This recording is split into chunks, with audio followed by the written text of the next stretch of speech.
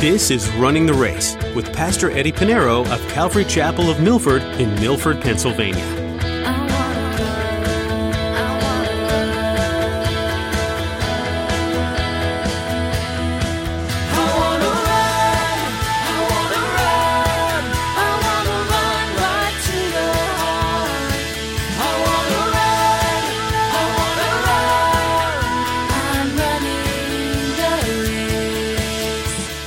True faith is when you are threatened by either a king or elected official or government or whatever it is. You are threatened to go against God and His word and His ways. But by faith, you do exactly what God tells you. You do exactly what God says. You don't compromise the word of God. And today we're living in a world where a lot of churches are compromising. They're ripping pages out of their Bible because the culture says so. A lot of times we think that our faith is being tested when someone gives us a hard time for being a Christian. We think we're being persecuted when we don't get the job position we wanted because of the way we believe. In today's message, Pastor Eddie reminds you that although these things may be very real, there are other believers in the world facing death or imprisonment for their faith. Do you have enough faith to stand beside them?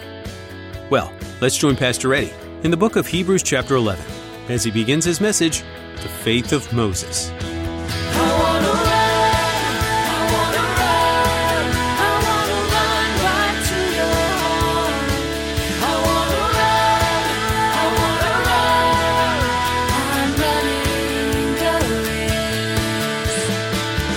By faith, Moses, when he was born, was hidden 3 months by his parents because they saw that he was a beautiful child, and they were not afraid of the king's command. By faith, Moses, when he became of age, refused to be called the son of Pharaoh's daughter, choosing rather to suffer affliction with the people of God than to enjoy the passing pleasure of sin, esteeming the reproach of Christ greater riches than the treasures in Egypt. For he looked to the reward. By faith he forsook Egypt, not fearing the wrath of the king. For he endured as seeing him who is invisible. By faith he kept the Passover and the sprinkling of the blood, lest he who destroyed the firstborn should touch them. Now, in the passage before us, obviously, we've seen that we're going to now, in this corridor of the Hall of Faith, we now park ourselves to this mural, if you will, this shadow box, or this display of this great Hall of Faither named Moses. And Moses been through much opposition and hostility, and I think this is a great example how the first readers of Hebrews, who were again Jewish and converted to Christ and believed Christ as the Messiah, was suffering much persecution. Now they're looking at Moses, and Moses is going to set the example. Remember, they were suffering because of their newfound faith in Yeshua, the Messiah. And the same with all of us as believers in Jesus Christ. Our faith will always be challenged when we go through opposition. And sometimes we go through these challenges and not even knowing. How many times we go through life and we have these trials and tribulations, and then we realize, I forgot the Lord in this.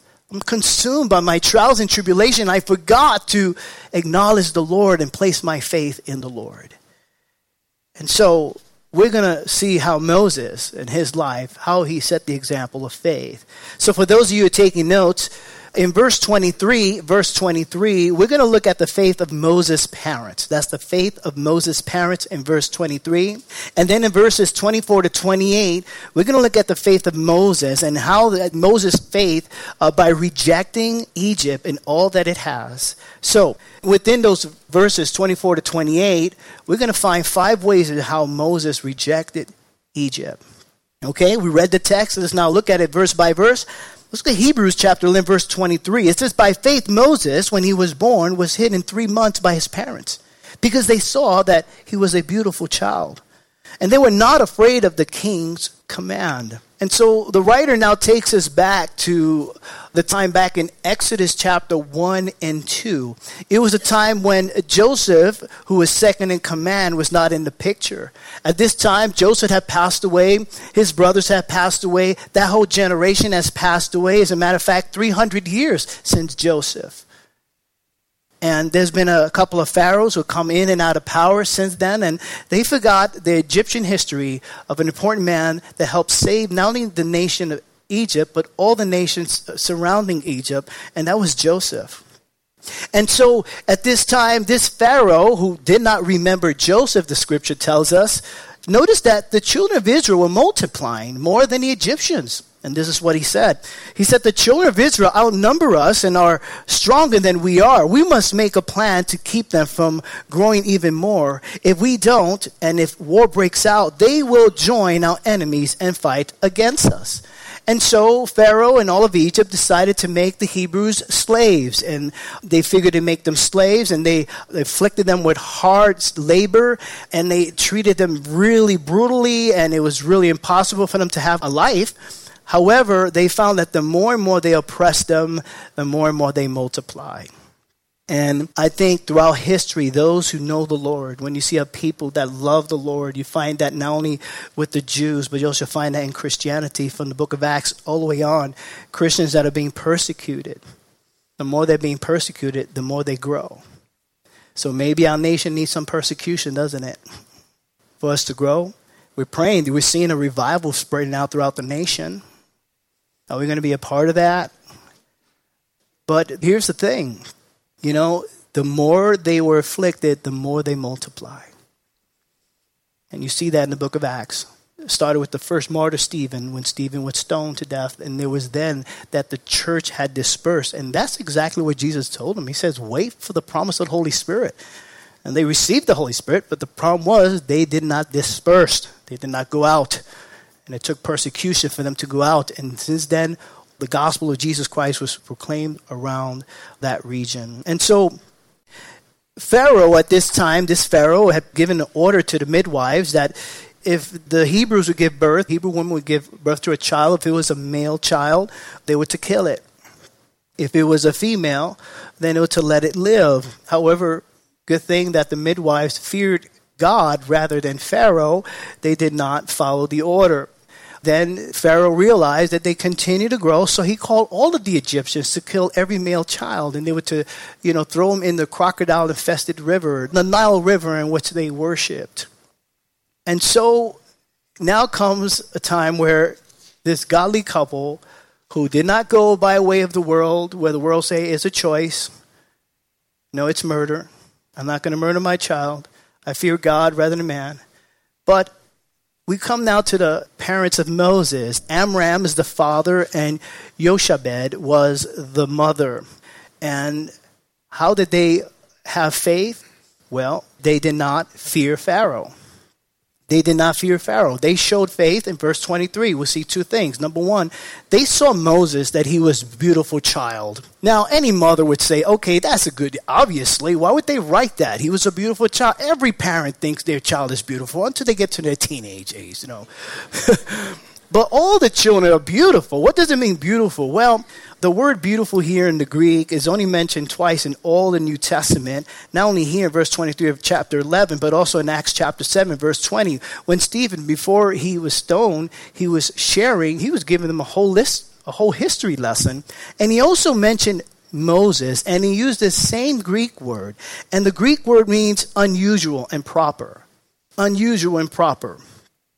And so in some of your translations, you have the New Living Translation, you probably see unusual. The King James Version, you probably see proper.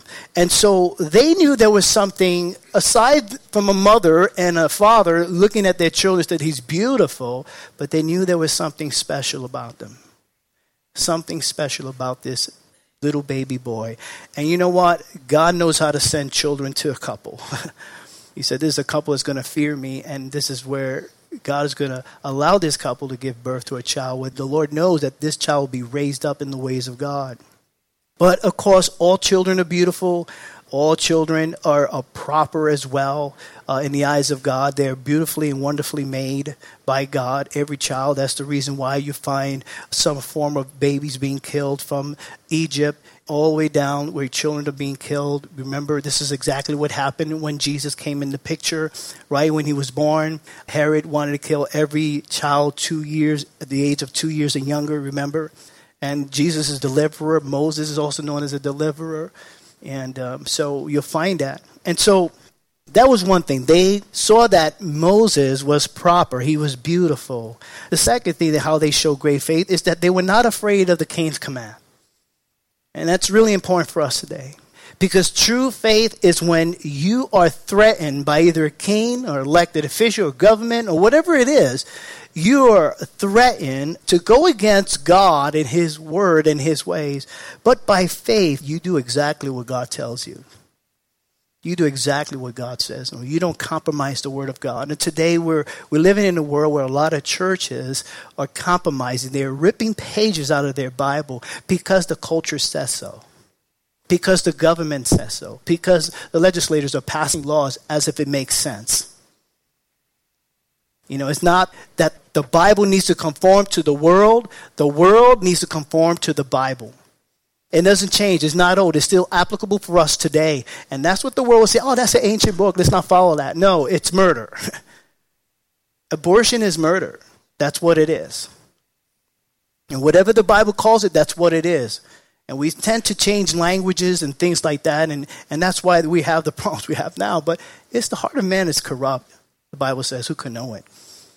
So we need to stick to the word. And here you have a couple like Moses' parents who did not compromise. And their faith actually erased, the fear they had. And that's what faith does.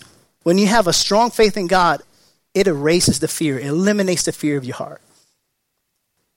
True faith is when the world or the culture tells you that it is your choice to kill a child. Abort a child. Like Moses' parents, you say, no, my child is beautifully, wonderfully made by God, and I choose to obey God and not abort my child, regardless of the terms they're using. And that's why we stand alongside ministries and those that help women know the truth about this choice. And so Moses' parents did not fear the death sentence. They did not fear Pharaoh. They obeyed God, they feared God, and they knew that if they went against this and they were caught, that they would be killed. They would be sentenced to death to go against Pharaoh. And it's amazing how Moses' parents knew this without having the Bible. But Jesus also warned us of the same thing. Remember, Jesus said in Matthew chapter 10, verse 28, Jesus says, and do not fear those who can kill the body, but cannot kill the soul, but rather fear him who is able to destroy both soul and body in hell. The worst thing they can do to a Christian is kill him. That's the worst thing you can do for a Christian, kill him. Okay, hey, I'm going to heaven. And only the Christians that believe in that wholeheartedly are not afraid will say amen. The other one say, oh, wait a minute. Really? Yeah. Fear the Lord. The fact Moses' parents, they fear the Lord, it is by faith. 2 Timothy chapter 1, verse 7. It says, for God has not given us a spirit of fear, but of power and of love and of a sound mind. And so Moses' mother hid the baby Moses for 3 months, and that's faith. Can you imagine every day making sure the baby doesn't cry, the neighbors don't hear? For 3 months, they didn't fear. And they continue in that faith. In Exodus chapter 2, verse 3, this is what they did. It said, but she could no longer hide him. She took an ark of bulrushes for him and dotted with asphalt and pitch, put the child in it and laid it in the reeds by the riverbank. This is amazing. They put him now, not killing him, trying to save him, wherever he goes, just trusting in the Lord. Now, as we look to the Hall of Faithers in the scriptures, I see the parents of Moses also looking to a Hall of Faither, which is pre-flood, right? Noah. What did he do to save his family? He built an ark. And here, the Bible has 3 arks. Noah's ark, you have this ark, and then you have the Ark of the Covenant. But in the same way, we look back and we look at the Word of God and we look at the history, we can see that they too, they didn't have the Bible. Moses, a baby, he's the one who wrote Genesis, Exodus. So the parents weren't able to read what happened, but they believed that there was a flood. They believed that the man named Noah was obedient to God and to save his family and build an ark, all right, where in a time where people didn't know what rain was. And here, these Hall of Faithers look to the Hall of Faither Noah. And in the same way Noah saved his family, now here by faith, Moses' parents, they saved Moses knowing that he would also not only be saved, his family would be saved. The nation of Israel would be saved. And it goes on.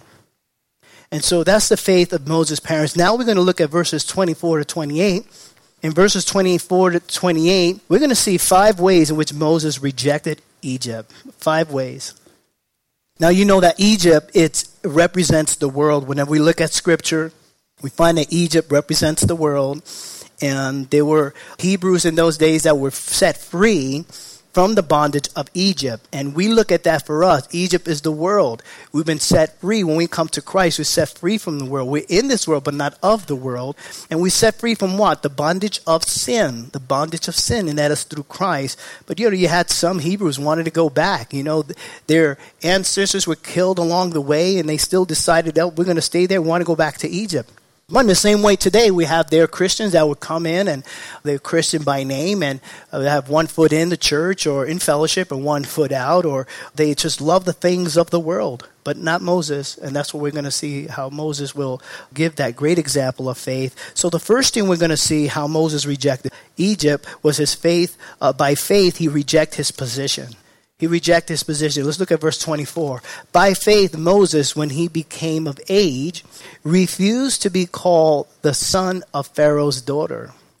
At this time, it's speaking of the time when Moses was 40 years. So 40 years in Egypt, was raised 40 years in Egypt. And just think about it. He was 40 years in the desert before the Lord called him. 40 years in the world. And I think the Lord said, well, you're going to need 40 years to get that stripped out of you. 40 years. So he was 80 years old when he was called out to deliver the children of Israel out of Egypt. So for those of you who think that, hey, I'm in my 50s, 60s, 70s, well, you need to study the life of Moses. It's never too late to serve God. But at the age of 40, he refused to be called or known as the son of Pharaoh's daughter. And so he abandoned his position. And that's leaving everything that goes with it. All the power, all the wealth. And so by faith, he refused to be called the son of Pharaoh's daughter. Now look at the second way he displayed faith is rejecting the pleasures of Egypt. Rejecting the pleasure of Egypt. Look at verse 25. It's choosing rather to suffer affliction with the people of God than to enjoy the passing pleasures of sin. Moses left it all. He left it all. Royal position, power, wealth. What? To be a slave? You leave your mansion and you're going to be a slave? That was by faith. Choosing to be without power, to be poor, to be afflicted among the slaves. I don't think there's such a story as that. I don't think anyone made the news or history. Maybe somebody can tell me. Willing to leave everything. Sell it all, give it up, give it away. Like Jesus said to the young rich ruler. He said, I kept all the 10 commandments. I kept them. What must I do? Jesus says, sell all that you have and follow me. He left. He left because he had so much. But if he said he'd follow all the commandments, he already disobeyed the first commandment. Because the first commandment, thou shalt have no other God before me. His God was money, his possessions. And so we could see Moses knowing, hey, I'm going to leave all this, the pleasure of sin, to be with my fellow Hebrews, to be a slave, to give up everything, to give up, the caviar, all the food, the lobsters, the steak, and the 3-piece suit, 4-piece suit, 5, whatever. Leaving it all, the Mercedes-Benz, the mansion, just to probably live in a little tent, eat bread and water. Now, the pleasure of sin is not only, we tend to think the pleasure of sin, the first thing we probably think is lust and all types of evil pleasures, but we're talking about a worldly, a desire, pleasure to be worldly in the sense of being successful, powerful, and wealthy. If you be honest with yourself, everybody wants to be successful, powerful, and wealthy. Everybody. Not me, I'm holy. Just kidding. Now, in of themselves, these things, there's nothing wrong. There's nothing wrong with being successful. There's nothing wrong with having some power, some authority. And there's nothing, wrong with being wealthy. But it's the love of it. is wanting these things. Having these things have you instead of you having it, John, in one of his epistles, 1 John chapter 2, verses 15 to 17, this is what he writes. He says, do not love the world or the things in the world. Now you may say, well, doesn't it say John 3:16, for God so loved the world? Well, the word world is mentioned three ways. The world, planet, and then world, people. So for John 3:16, for God so loved the world, he loved the people. Here is referring to a world system, the world of finance, the world of sports. Do not love the world or the things in the world. If anyone loves the world, here's a heavy one, the love of the Father is not in him. He said, for all that is in the world, the lust of the flesh, the lust of the eyes, and the pride of life, is not of the Father, but is of the world. And the world is passing away in the lust of it, but he who does the will of God abides forever. Three things here, and this is where you'll find this throughout the scripture, the lust of the flesh, the lust of the eyes, and the pride of life. These are the three things that the enemy, Satan, will love to tempt and destroy you. In the Garden of Eden, Eve was tempted with this fruit, right? Lust of the flesh, I want that fruit. Lust of the eyes, it looks good. And the pride of life, I want to have knowledge. This is where the enemy loves to tempt man. Then we go into when Jesus was tempted, 40 days and 40, you're right, the desert. These are the three things that Satan tempted Jesus. Hey, you see these stones? Jesus, you have been eating for almost 40 days. How about you turn these stones into bread? Jesus, you want the world? Bow down to me, I'll give it to you. All these things. And here, John, at the very end of the scripture, the Bible, we find that he warns of these three things.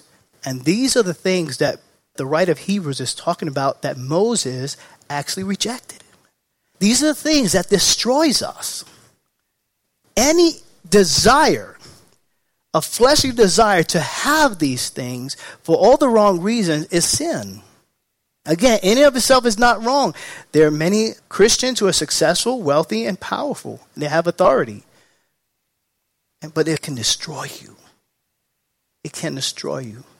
We just read in the news, I don't need to remember the name, but there was a billionaire who committed suicide. A billionaire? Billionaire? Think about it. Anything at the fingertip you have. But he committed suicide.